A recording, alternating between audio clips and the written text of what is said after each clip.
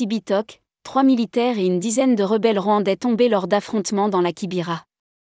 Nathalie Rollet, correspondante internationale, CNT Live.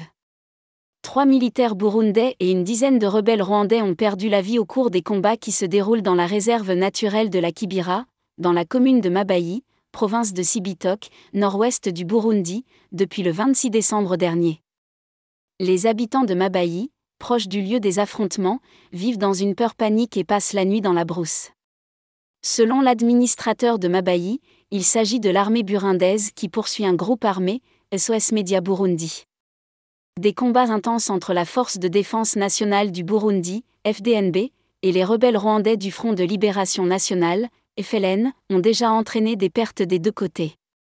Selon des sources concordantes, ces combats se déroulent à un endroit communément appelé Kintebe-Yumuzingu sur la colline Gafin-Bejeti, une rizière au cœur de cette immense forêt et à l'intérieur de la réserve, en commune Mabayi, province Cibitoke.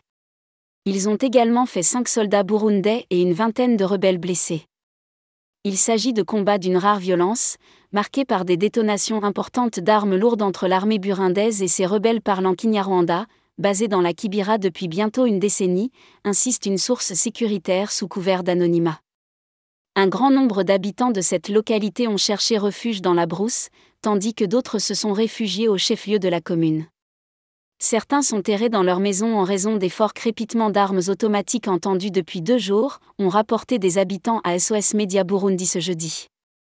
L'administratrice communale de Mabayi, Jeanne Porra, dénonce la complicité de certains habitants avec ces rebelles qui leur fournissent des vivres et des boissons contre de grosses sommes d'argent. Cette autorité administrative menace ces derniers de sanctions conformément à la loi, avant de les inviter à se désolidariser définitivement de ces malfaiteurs. De son côté, le commandant des opérations militaires dans les communes Mabayi et Bukinanyana, partie de la Kibira, affirme que des opérations de ratissage sont en cours pour neutraliser ces malfaiteurs. Cet officier de l'armée burundaise met en garde tout collaborateur des rebelles rwandais.